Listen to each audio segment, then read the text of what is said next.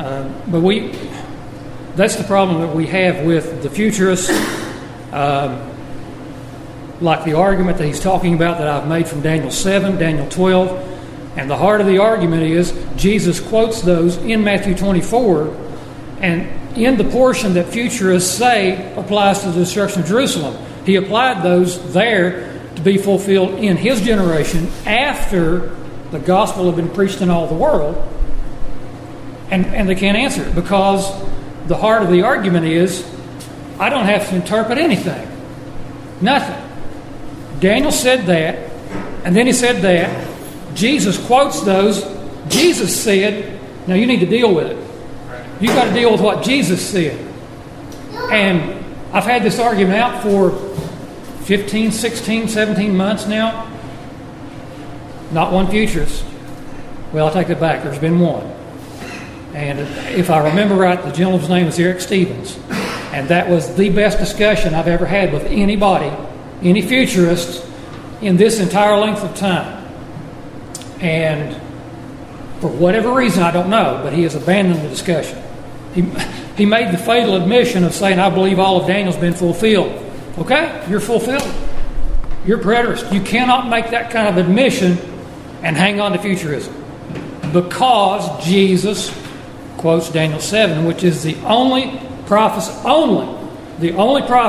of the Son of Man coming in the clouds of heaven with the angels for the opening of the book's judgment.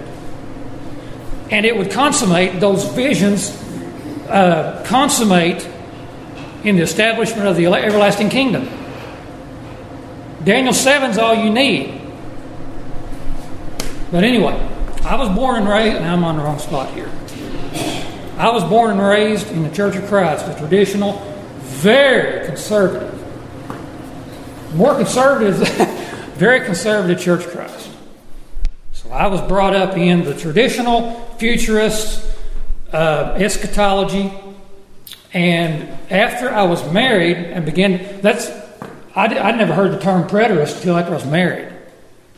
And I got to looking at, well, what are some of the different views on Revelation?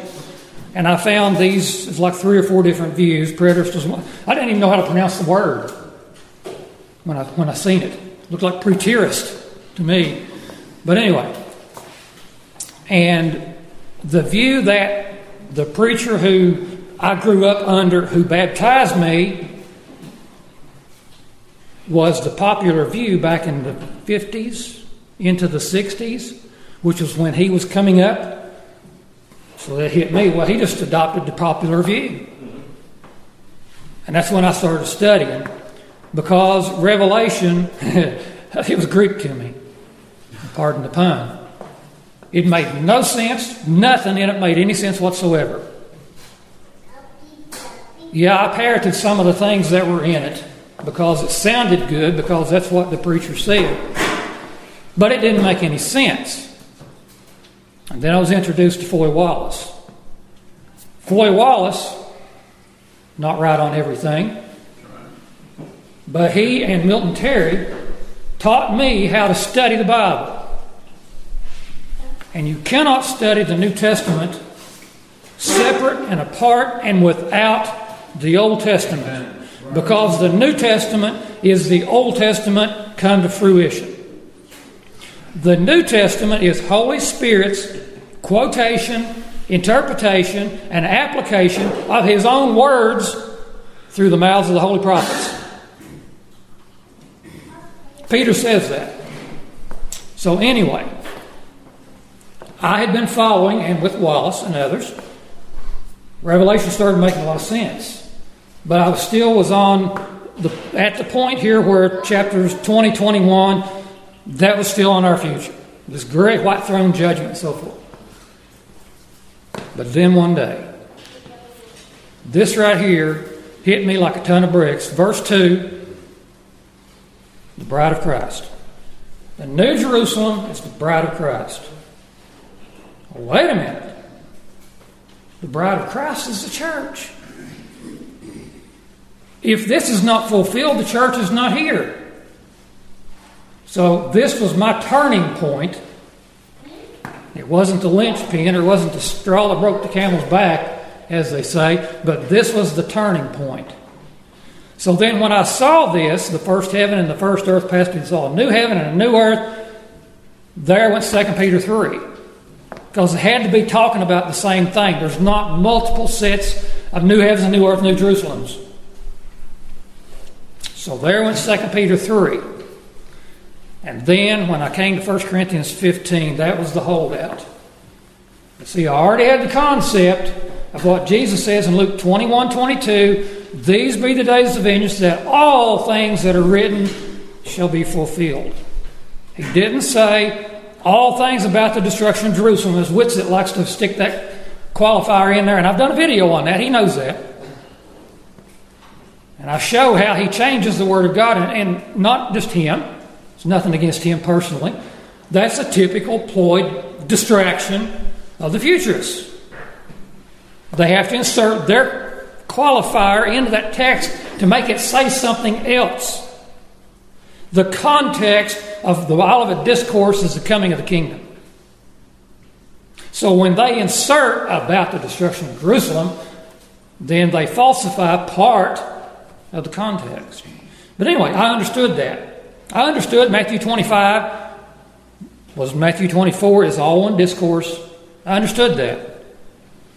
So when I came to 1 Corinthians 15:54, when Paul said that when this corruptible puts on incorruption, this mortal puts on immortality, then, there's your time word, shall be brought to pass the saying that is written.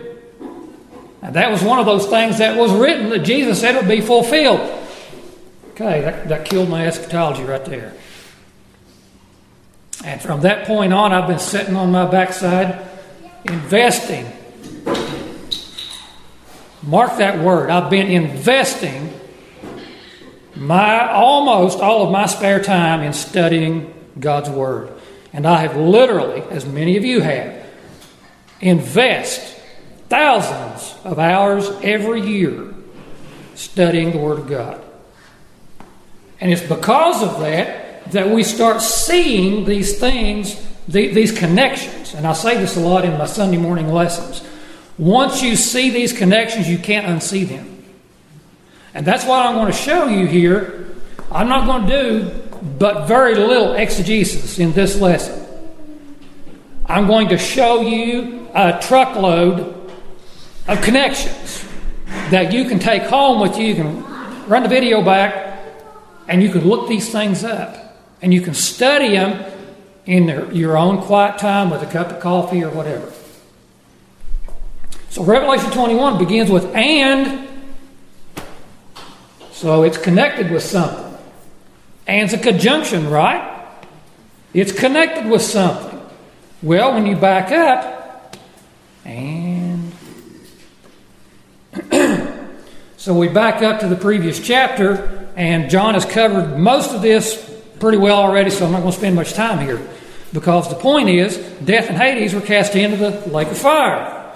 But we notice, and here's something that you've got to keep in mind. You need to go and read, and again, invest your time.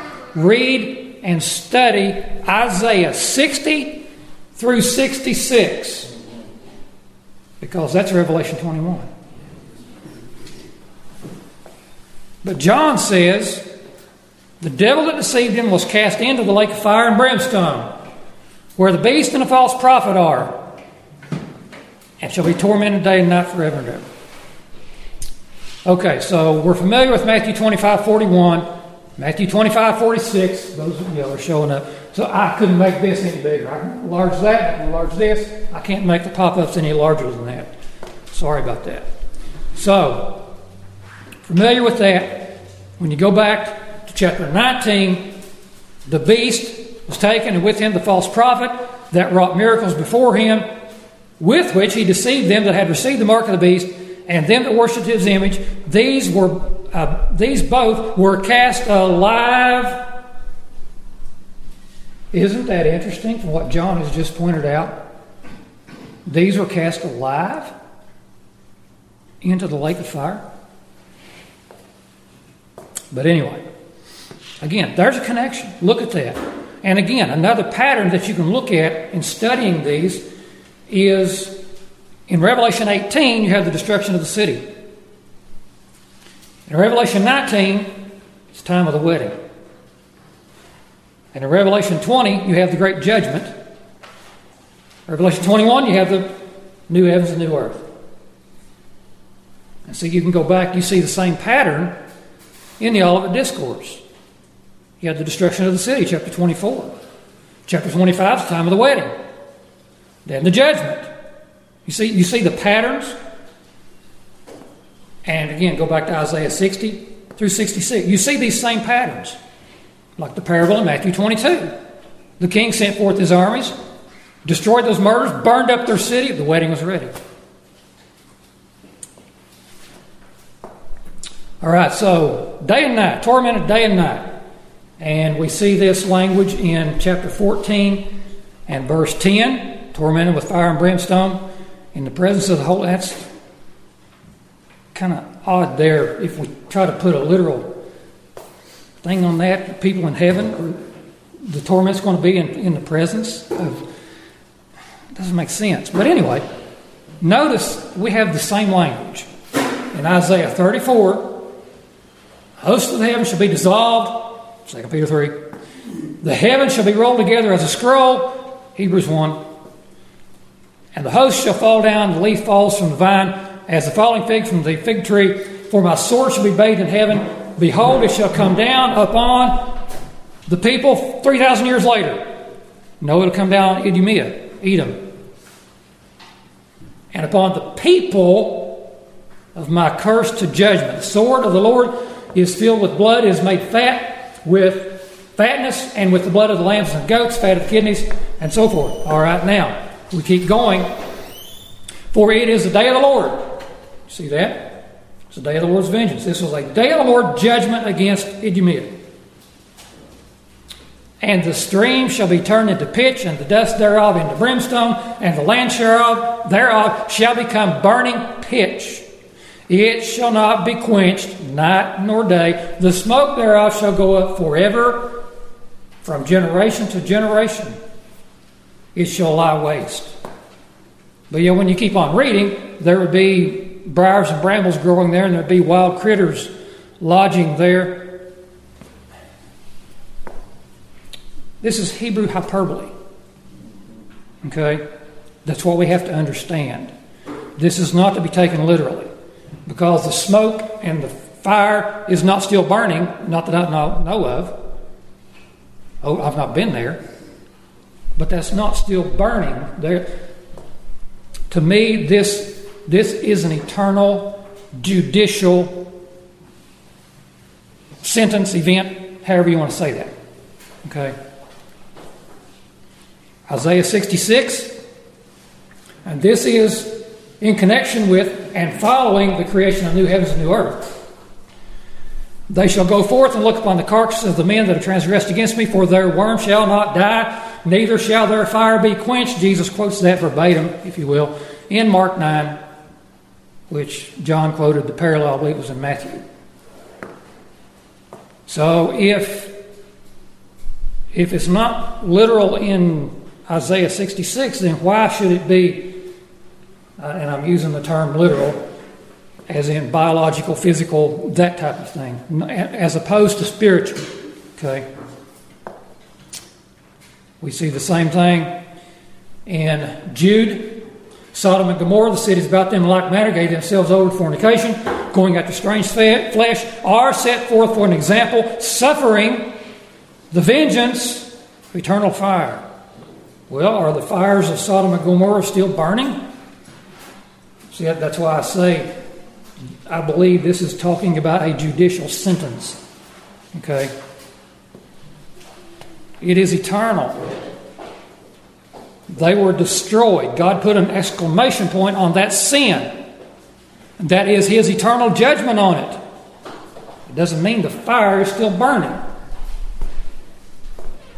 At least to my understanding. All right, I saw a great white throne, and Him that sat on it. Folks, that's Daniel 7. Right there. And again, I can't take time to read all these because, like I said, I've got a truckload of scriptures here. But this is Daniel 7, the judgment scene in Daniel's dream there. And Jesus appropriates that prophecy in Matthew 16, Mark 8 through 9:1, and Luke 9. I choose Luke 9 for a reason. Whosoever shall be ashamed of me and my words, of him shall the Son of Man be ashamed, when he shall come in his own glory. But now notice, he said, there's some of you standing here that will not taste of death till they see the kingdom of God.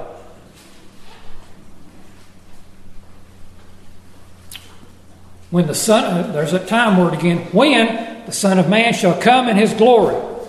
Well, that's what Jesus said right here in Luke 9, that he told some of them they'd live to see this.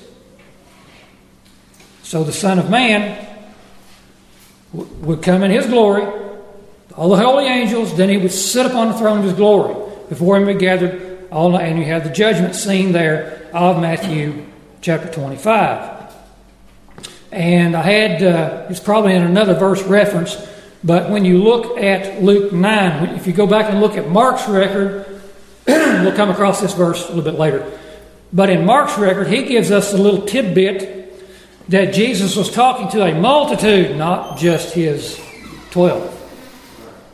He was talking to the multitude of people and the 12. And he said, some of you standing here will not die till you see the Son of Man coming in his kingdom, coming in his own glory.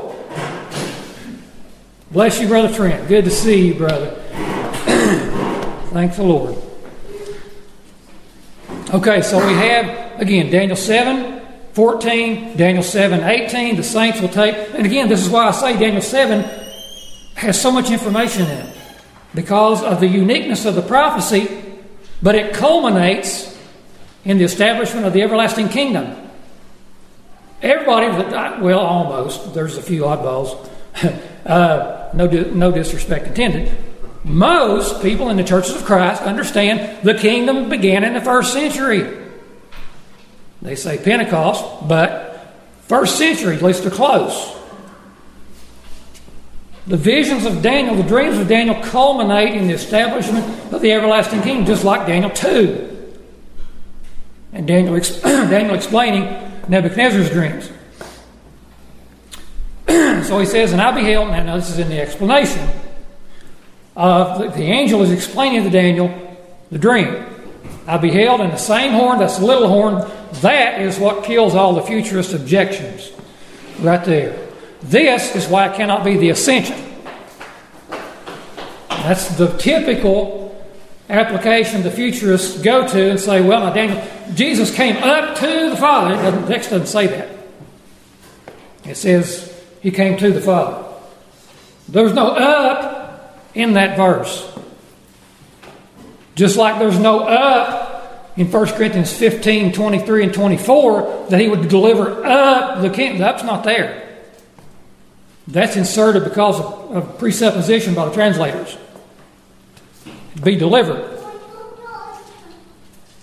But the 3.5-year war of the little horn waged against the saints would end. This continued until the Ancient of Days came, judgment was given to the saints of the Most High, and the time came that the saints possessed the kingdom. So this war of the little horn, if Daniel 7 is the ascension, and the war of the little horn ends at the ascension, then that 3.5-year war against the saints and him wearing out the saints had to be going on all during the time of Jesus' ministry. It didn't happen.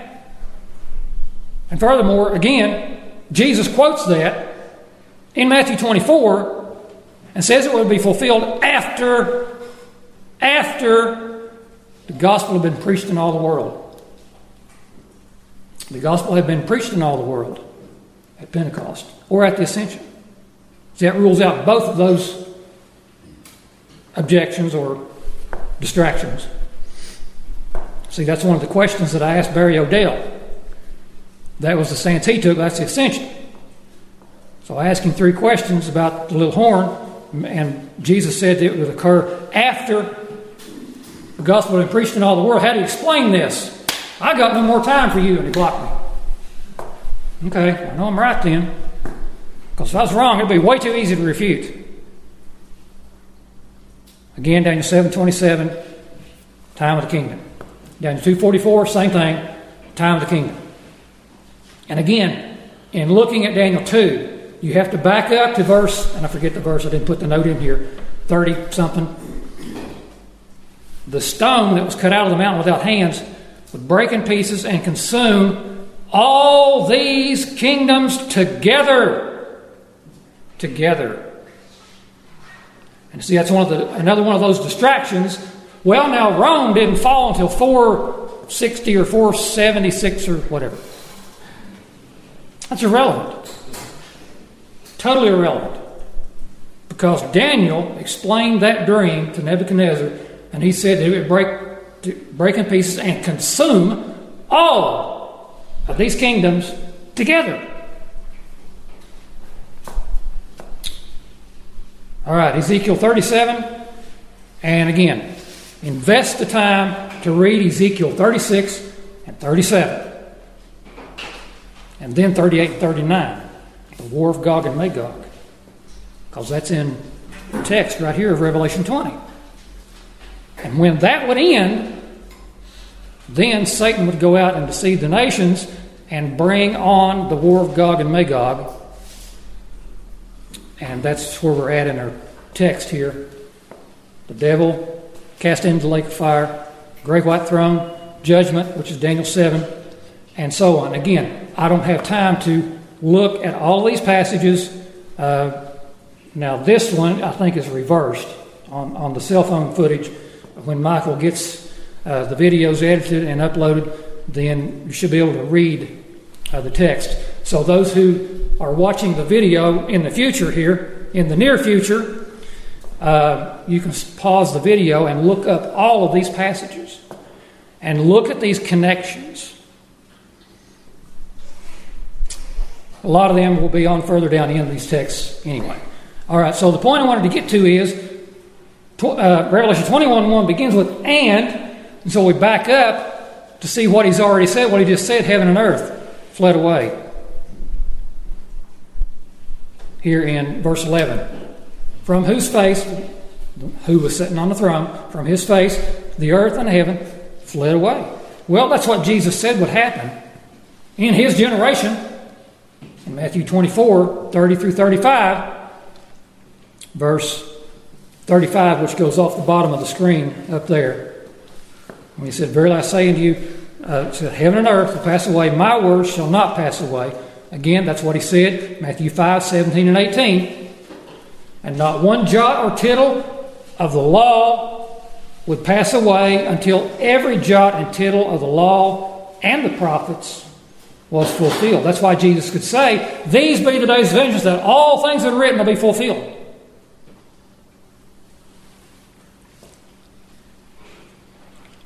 And as Holger pointed out last night, this is one of these only texts where Jesus ties the coming of the kingdom to a specific timed event. When you see these things come to pass, know you that the kingdom of God is not in it, has drawn near. And Revelation 1:7, which I've talked about, Holger's talked about that. Behold, he comes with the clouds. Daniel 7. Every eye will see him. Zechariah 12:10. They which pierced him. That's Zechariah 12:10. Every eye will see him. And then this phrase, and all the kindreds of the earth shall wail. We look at that in the New King James. And I'll go back and find my verse right here. Notice this. All the tribes of the earth will mourn. So when you compare that with Matthew 24:30, all the tribes of the earth will mourn. It is verbatim. In the New King James Version's English, but it's verbatim in the Greek. Revelation 1:7, is Matthew 24:30. But Matthew 24:30 is Daniel 7. That's why I say Daniel 7 is the heartbeat of fulfillment. That is the heartbeat of my argument that nobody will touch. And again, I've got an open challenge. Any preacher, any elder, any deacon in the churches of Christ within, I won't say overseas because that's out of my grasp, but in the country, meet me face to face in a public, and you have the advantage. You've already got my argument. I'm at a disadvantage, except I've got the truth. Okay, Hebrews 1. Let's go back to the King James. That's what I'm stuck on. That's what I've memorized and all that. So when we look at Hebrews 1, heaven and earth fled away now. Now Paul is saying here, let's see if we stipulate that Paul wrote this, and I believe he did, but whatever. Thou, Lord, in the beginning hast laid the foundation of the earth. The heavens are the works of thy hands. They shall perish. And see, I've known for a long time now, this is not talking about the passing away of the physical material cosmos. I got that. And actually in studying, I see this inclusio. The entire book of Hebrews is an inclusio discussion. He opens here with the passing of the heavens and the earth. In chapter 12, he's still talking about the passing of the heavens and the earth. But it's a covenant. The entire book of Hebrews is a contrast of the covenants. And in Hebrews 12, he is talking about the Sinaitic covenant versus the new everlasting eternal covenant. That's the new heavens and the new earth that he was looking for, and we'll establish that more as we go on. But I've seen this here, but then I noticed in my studies that he is quoting from Psalms 102. Of old thou hast laid the foundation of the earth, the heavens are the work of thy hands, they shall perish, thou shalt endure, all of them shall wax old like a garment, and as a vesture thou shalt fold them up, as a vesture shalt thou change them, and they shall be changed. Thou art the same, thy years have no... So, I'm looking at this, of old you have laid the foundation of the earth, and I'm stuck with, how can that not be the Genesis creation? The Genesis account. I can't get around that. And again, like John said, I'm looking forward to JL's lecture. But then, as I said, Hebrews 12, he is talking about, again, you have not come to the mount that we touched and so forth, but you have arrived at Mount Zion, to the city of the living God, the heavenly Jerusalem, and we'll talk more about that when we get back into our text. And so, Revelation 21, 1 through 5, okay, I'm going to cover that later. So we come down to the bottom here. The sea gave up the dead that were in them, that was in it, death and Hades, delivered up the dead that were in them. They were judged, every man according to their works, and death and Hades were cast into the lake of fire. This is the second death. So again, John's covered that pretty well. Again, I suggest that you go back and invest the time to read Isaiah 60, get chapter 59 too, all the way through chapter 66, and study these things in context here. All right, so Revelation 21 then begins with, and I saw a new heaven and a new earth. Why? For the first heaven and the first earth were passed away, and there was no more sea. All right, so again, the first heaven and the first earth were passed away. That's what we just looked at in chapter 20. And again, this is why I say that when I saw this, then 2 Peter 3 fell. Peter is looking for the new heavens and the new earth, which is what John sees coming down, right? We also see in chapter 2 that he said, for if God spared not the angels of sin, but cast them down to Tartaru, and delivered them in the chains of darkness to be reserved unto judgment, spared not the old world, but saved Noah, the eighth person, the preacher of righteousness, bringing in the flood upon the world of the ungodly. Notice what was destroyed here. the world of the ungodly. It's the people. He destroyed the wicked people. Yeah, the topography might have been changed of the earth, but it was not destroyed. It did not cease to exist. It was the wickedness that was eradicated.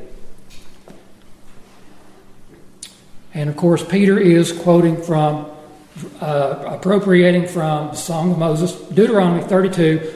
Fire is kindled in my anger, shall burn to the lowest hell, shall consume the earth with their increase, and set on fire the foundations of the mountains. And when I called the brethren at the Wilson Road Church of Christ on the radio program, who are jumping and willing and ready to answer any Bible question that comes their way, they refused to turn and read that verse right there online, or on the air. Absolutely refused. And when I got tickled and laughed just a little bit, he said, "Oh, he's not serious. Just cut him out." And they cut me off. Hung up on me. And they went off the air with Brother Ozan saying, these people, and I was the one that called, these people are some of the most wicked people on the earth, on the planet. You think about that. I asked him to read a verse, and they wouldn't do it. Now, they did make the smart move to back up and edit that comment out. They put some music over it. Because that's public slander. Again, Deuteronomy 32 through 35.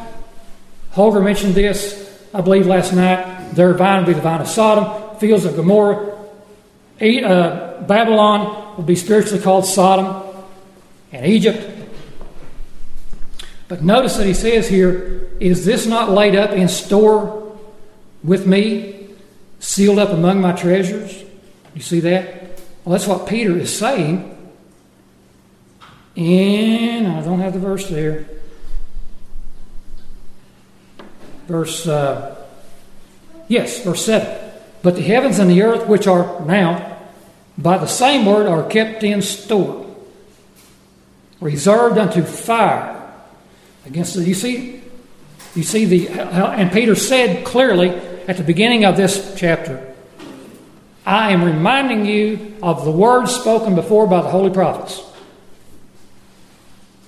And here he is quoting from the Song of Moses that even in the futurist camp is Old Testament.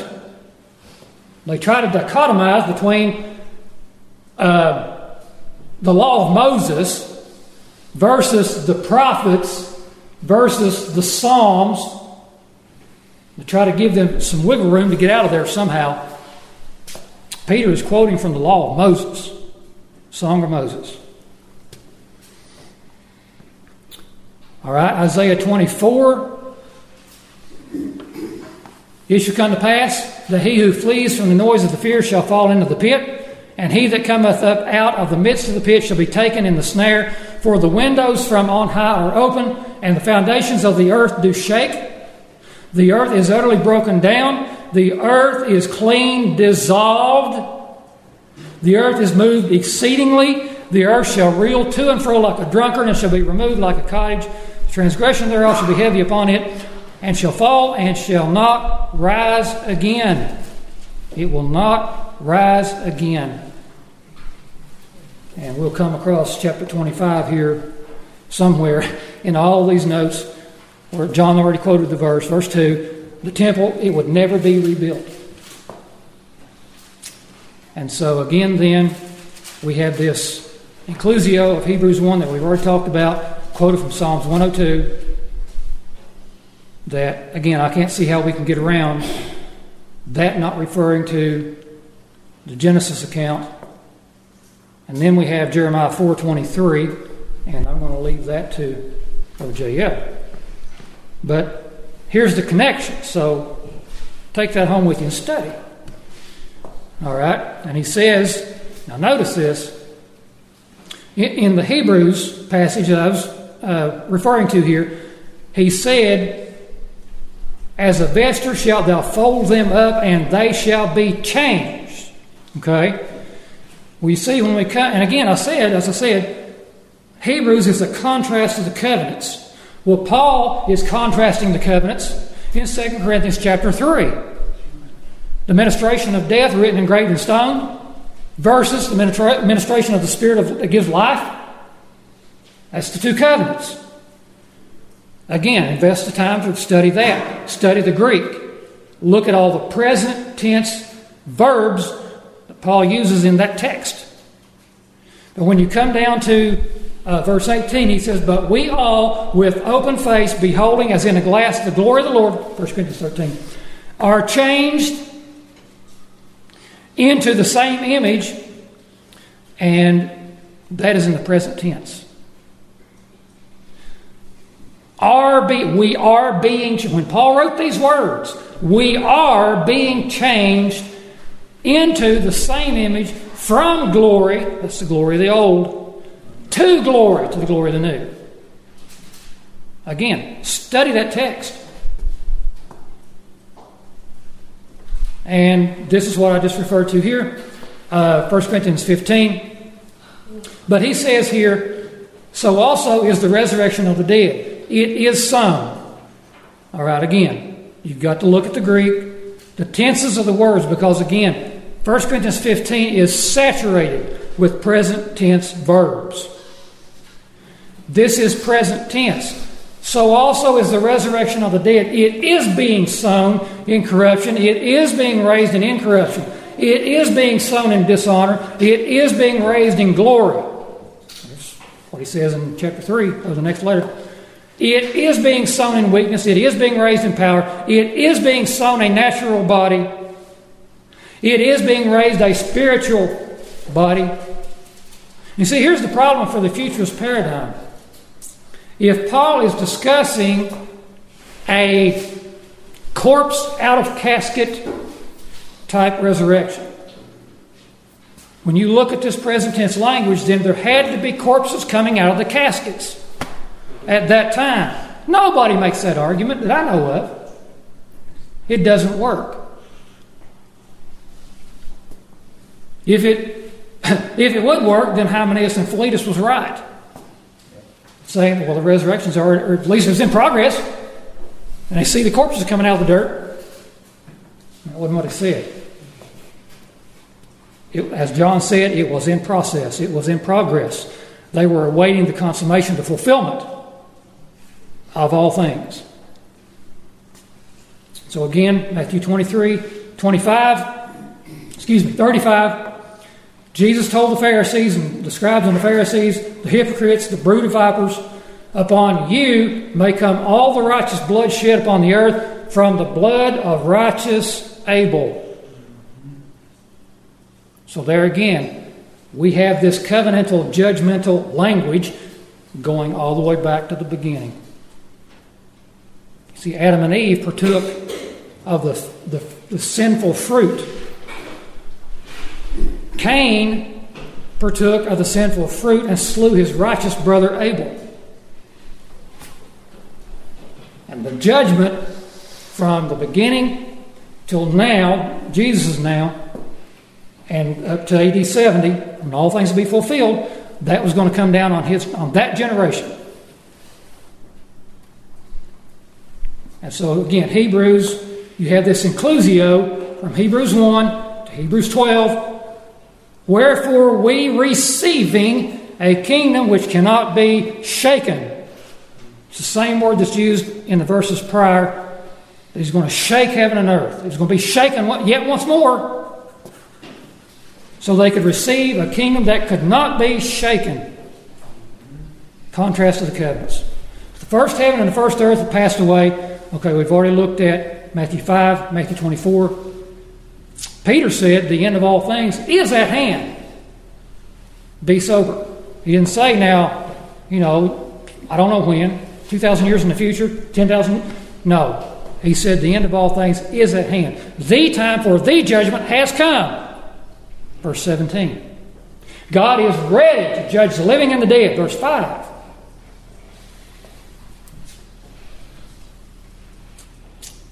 Paul wrote to the Corinthians and said that this world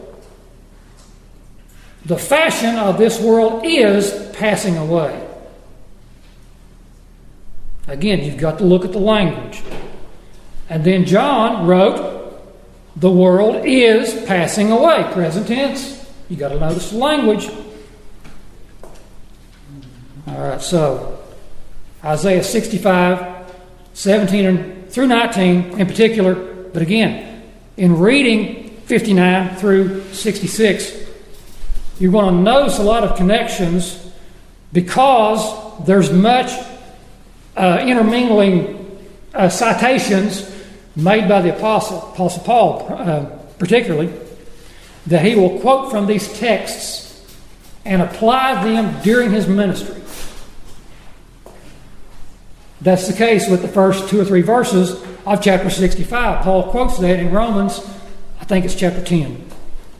But he quotes that and applies that to Israel of his day. But Isaiah foretold that at the time that Judah would be slain, he said, I will create new heavens and a new earth, and the former, that'd be the former heavens and earth, shall not be remembered, nor come into mind. And this will be the creation of the New Jerusalem. Verse 18. It would be the time when the voice of crying would be, and weeping would be wiped away. Which is what we see in verse 4 of our text. And there was no more sea. And I am anxious to hear what Jeff has to say along this line. The way I understand this right now is when John says there was no more sea, that's because the sea gave up the dead in the previous chapter. The sea gave up the dead that were in it because Isaiah foretold the salvation of the Gentiles, right? In verses 3 and 4, the Gentiles will come to thy light, kings to the brightness of thy rising. Lift up thine eyes round about and see. All they gather themselves together, they come to thee. Thy sons shall come from far, and thy daughters shall be nursed at thy side, which, by the way, Isaiah says the same thing in chapter 66 that you see on the screen.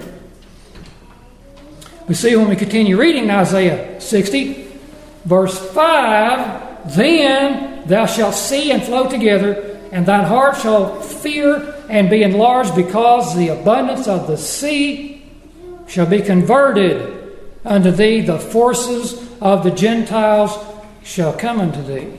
So there is the foretelling, the prediction of the salvation of the Gentiles.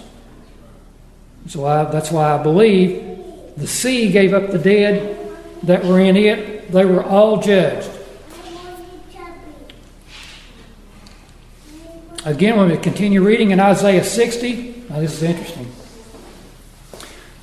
And the sons of the stranger shall build up thy walls, their kings shall minister unto thee, for in my wrath I smote thee, but in my favor have I had mercy on thee. Therefore thy gates shall be open continually, they shall not be shut day nor night, that men may bring unto thee the forces of the Gentiles, and their kings may be brought.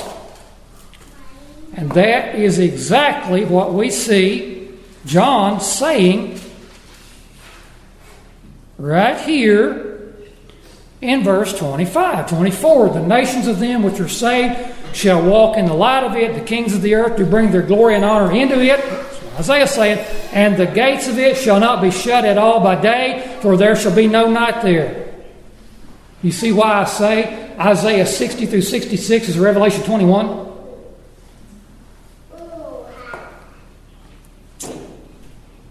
And then we have another connection here. The sons also of them that afflicted thee shall come bending unto thee, and all they that despise thee shall bow themselves down at the soles of thy feet. Well, that's what John said of Jesus, but John recorded right there in Revelation 3:9. Behold, I will make them to come and worship before thy feet, and to know that I have loved you. All right, so again, let's go on. Verse 2, John says, I saw the holy city, New Jerusalem, coming down from God, and that word down is there in that text. coming down from God out of heaven, prepared as a bride adorned for her husband. Again, that was the turning point for me right there. Okay, so he says, I saw the New Jerusalem, and we've looked at Isaiah, all those passages there. But just notice that in Isaiah 66, let's look at verse 14, and you look at that text right there. This is going to be the day of the Lord coming in flaming fire. All right, that's what the text says here. Verse 15, verse 16, the day of the Lord that will come in flaming fire. But in verse 15, he says, For behold, the Lord will come with fire, and with his chariots like a whirlwind, to render his anger with fury, and his rebuke with flames of fire, which Paul quotes verbatim. In 2 Thessalonians chapter 1, the day of the Lord, coming in flaming fire, we descend out of heaven, flaming fire, taking vengeance on them that know not God, that obey not the gospel, who would be punished with everlasting destruction from the presence of the Lord, from glorious power. Again, Paul quotes in flaming fire here, he quotes that verbatim in the Septuagint from Isaiah 66. But he says they will be punished with everlasting destruction. Notice, from the presence of the Lord and from the glory of his power, which again he is quoting verbatim from Isaiah chapter 2. Verses 10, 19, and 21. Same phrase. That they would go into the clefts of the rock, in the tops of the ragged rocks, for the fear of the Lord and for the glory of his majesty. Paul quotes that text verbatim in the same passage there in 2 Thessalonians 1. But Isaiah 2 would be the last days of Judah and Jerusalem. Isaiah 2 verse 1. This will be a last days, day of the Lord judgment against Judah, Old Covenant Israel. And we have the coming of the kingdom, verse 2. We have the judgment of the nations, verse 4. This is the day of the Lord reckoning, verse 12. And it would be the vindication of the martyrs, chapter 4 and verse 4. And then it would be Revelation 6:9, we're familiar with that. The souls are under the altar. It would be the vindication of the martyrs. And that's what we see in the previous chapter here. They were elevated to thrones. But it would be the time when the vineyard would be given over to the good vine growers. Chapter 5, 1 through 7. And then compare that with the parable in Matthew 21, 33 through 46. Yeah, okay, 30. I went too far, I guess. 33. So we go down through, he's talking about the husbandman here, and they seized the son because they thought they could capture the inheritance. They killed him. Jesus said, now what's going to happen? And they rightly said, well, now he'll slaughter him. And then Jesus makes an application here about the stone that the builders rejected. And they tried to kill him. But again, compare those things. Now, so we go back to our verse. Now, he sees the New Jerusalem, the holy city, coming down from God out of heaven. Well, again, Paul's allegory in Galatians 4, where he is specifically, emphatically contrasting the covenants.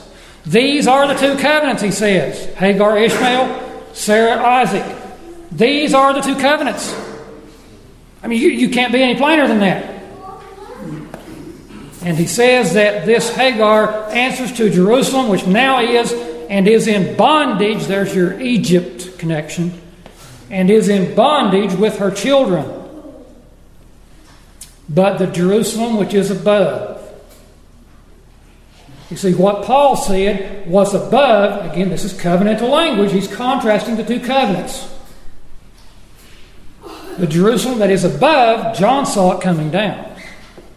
Now again, here's the insurmountable problem for the futurists.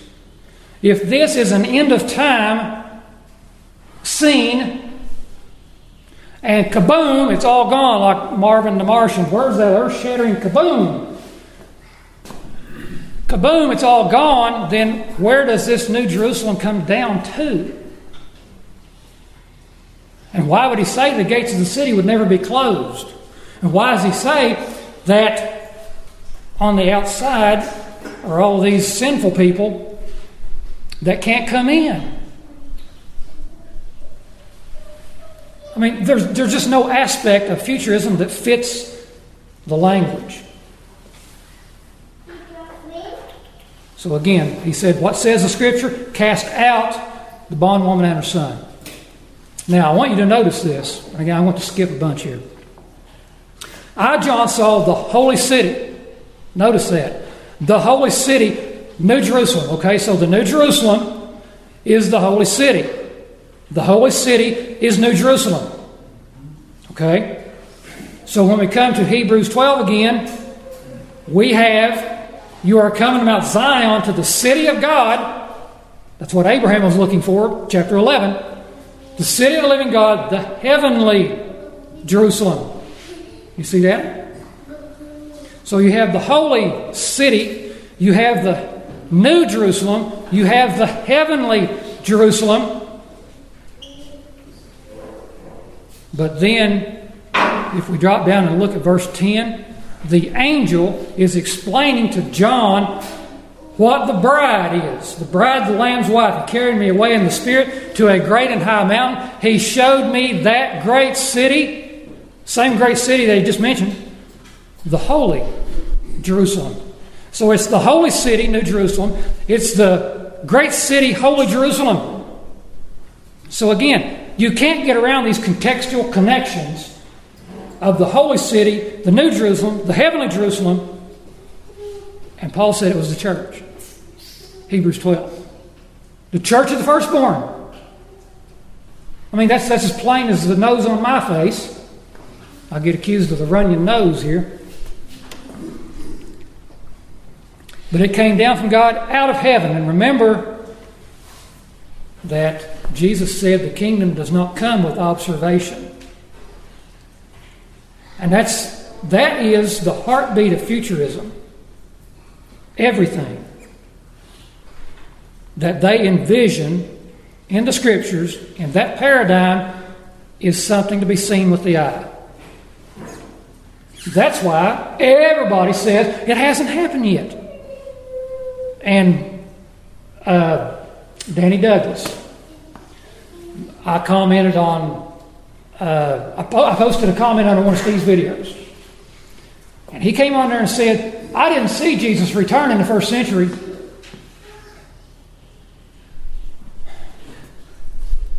I mean, I didn't know it was that old. I was just dumbfounded at the unintelligence of that comment.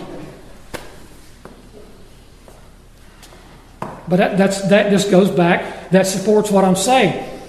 They are anticipating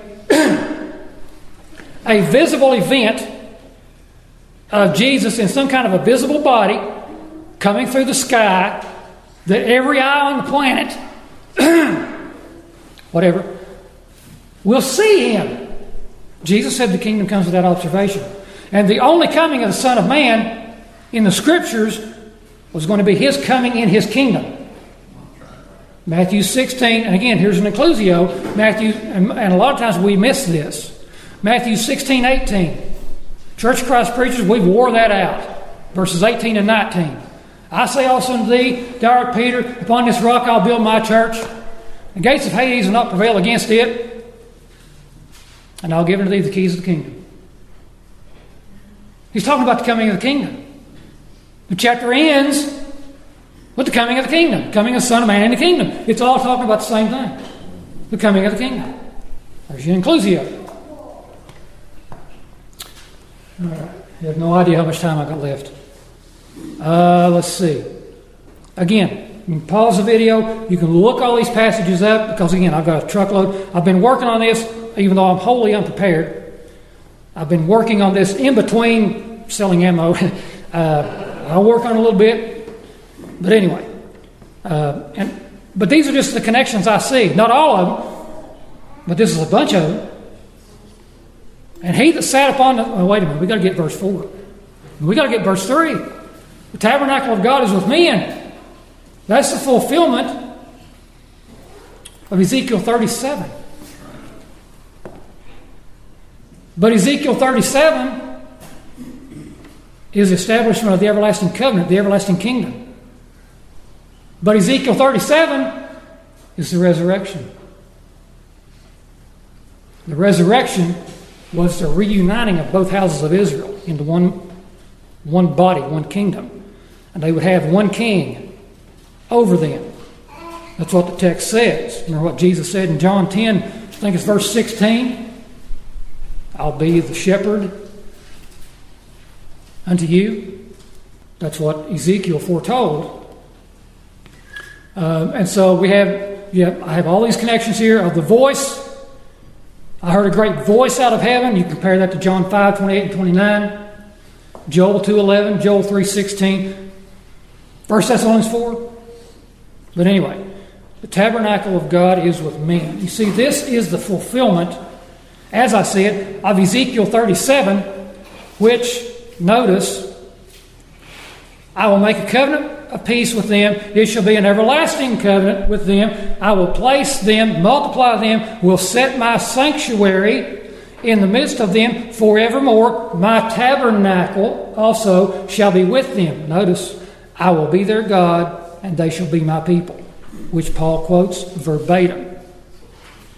In 2 Corinthians chapter 6, what agreement hath the temple of God with idols? For you are the temple of the living God, as God has said, as it is written. You see that? As God has said, I will dwell in them and walk in them, and I will be their God, and they shall be my people. And again, he quotes Ezekiel 37:27 verbatim out of the Septuagint. And so again, we see, when we drop down to verse 22, I saw no temple therein. Why? For the Lord God Almighty and the Lamb are the temple of it. And again, 1 Corinthians 3:16, know ye not that you are the temple of God? The Spirit of God dwells within you. Essentially says the same thing in chapter 6, but here's what I want you to look at. This would be the fulfillment of John 14. Because John 14, and some futurists see this. They see that this is a second coming passage. In my Father's house are many mansions. If it were not so, I would have told you, I go to prepare a place for you. And if I go to prepare a place for you, I will come again. That's the second coming. And receive you unto myself, 1 Thessalonians 4, that where I am, there you may be also. But now notice, as we go on down in the text, Jesus answered and said unto him, that's Jude, if a man love me, he will keep my words, and my Father will love him, and we will come and make our abode, that's rendered mansion above, make our abode with him. Now this is one of those only texts, the only one I know of, that speaks of the Father and the Son coming to somewhere. The Father and the Son would come to make their abode. That's the tabernacle. That's the fulfillment of Ezekiel 37. I'll place my tabernacle among them. I'll walk among them. I'll be their God. They'll be my people. Watch this. We back up 2 verses. Jesus said the same thing. He that hath my commandments and keeps them, he it is that loves me. And he that loves me shall be loved of my Father, and I will love him, and will notice this, I will manifest myself to him. Who? Those who love him and keep his commandments. That will be his disciples, right? Judas, that's Jude, said unto him, not Iscariot, Lord, how is it that you will manifest yourself unto us and not unto the world? You catch that? He's saying, how are you going to manifest yourself to us and not to the world? And that's his answer. Jesus' answer is verse 23. We will come and make our abode with the one who loves them and keeps the commandments. So, again, this demonstrates the misuse of Revelation 1:7. That every eye on the planet will see him. And the verse that's left in my mind that Steve always goes to, where John says, those that have not seen him are not his. That's 1 John. But that goes back to that. If we are faithful and keep his commandments, then we are with him. That goes back to the entire shebang, if you want to say, of fulfillment. We are living in the fulfillment of all things that were predicted with the coming of the kingdom. And I'm probably out of time. But anyway, like I said, there's a ton more here that we could study for 2 or 3 weeks and scratch the surface of these things. But let me say again, read Isaiah 59 through 66. Study that in conjunction with Revelation 21. Go on into chapter 22. But study that. But I want to thank the fellowship here again for their invitation and having me to come and speak for you, to do my best at my level of understanding at this point in time. And as Holger said, I may change. I have a reputation of changing. But what I don't have a reputation of is bowing down to bullies. And when a brother says, we're going to kick you out, you can't come back, too bad. I'm going to do what the Bible says because the Bible's right. Okay? And that's what I want you all to do. I want you to study God's Word because the Bible's right. If it would work, then Hymenaeus and Philetus was right. Saying, well, the resurrections are, or at least it's in progress. And they see the corpses coming out of the dirt. That wasn't what he said. As John said, it was in process. It was in progress. They were awaiting the consummation, the fulfillment of all things. So again, Matthew 35. Jesus told the Pharisees and the scribes and the Pharisees, the hypocrites, the brood of vipers, upon you may come all the righteous blood shed upon the earth from the blood of righteous Abel. So there again, we have this covenantal, judgmental language going all the way back to the beginning. See, Adam and Eve partook of the sinful fruit. Cain partook of the sinful fruit and slew his righteous brother Abel. And the judgment from the beginning till now, Jesus is now, and up to AD 70, when all things will be fulfilled, that was going to come down on that generation. And so again, Hebrews, you have this inclusio from Hebrews 1 to Hebrews 12. Wherefore we receiving a kingdom which cannot be shaken. It's the same word that's used in the verses prior. He's going to shake heaven and earth. He's going to be shaken yet once more. So they could receive a kingdom that could not be shaken. Contrast to the covenants.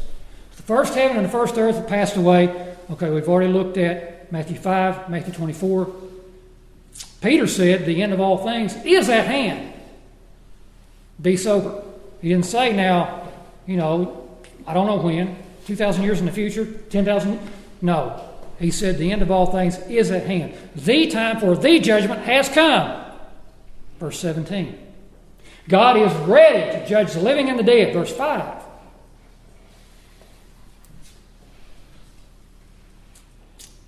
Paul wrote to the Corinthians and said that this world, the fashion of this world is passing away. Again, you've got to look at the language. And then John wrote The world is passing away. Present tense. You got to notice the language.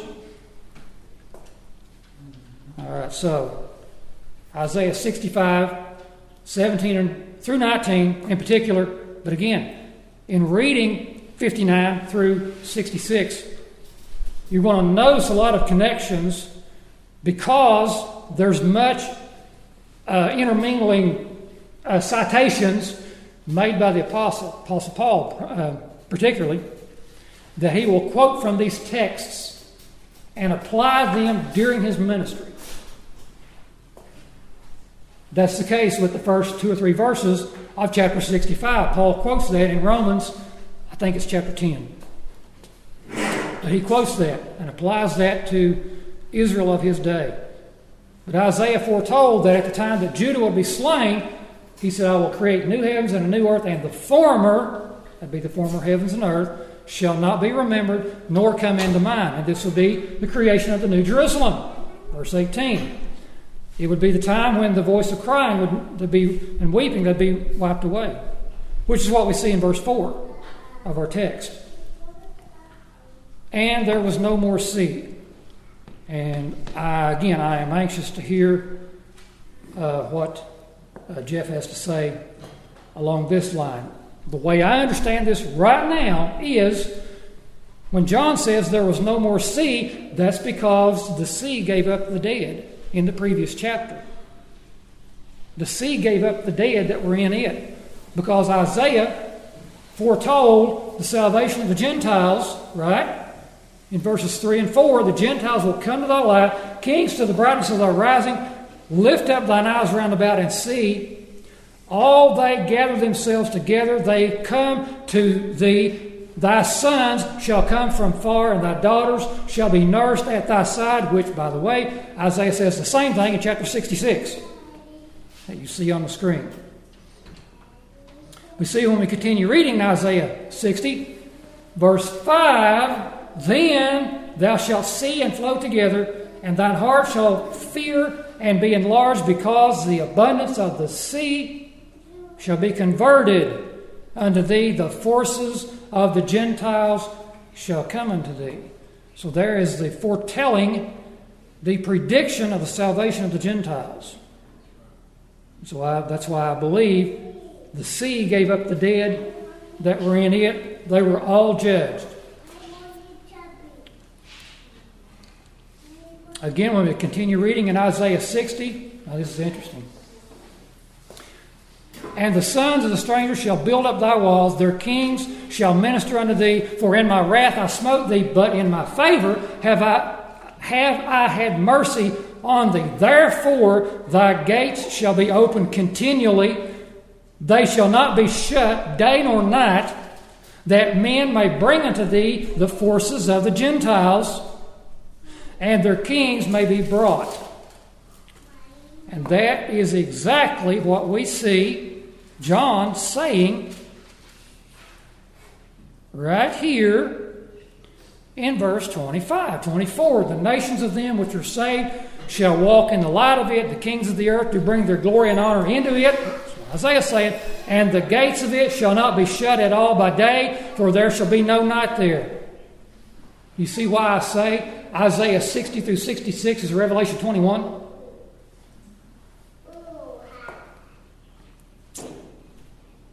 And then we have another connection here.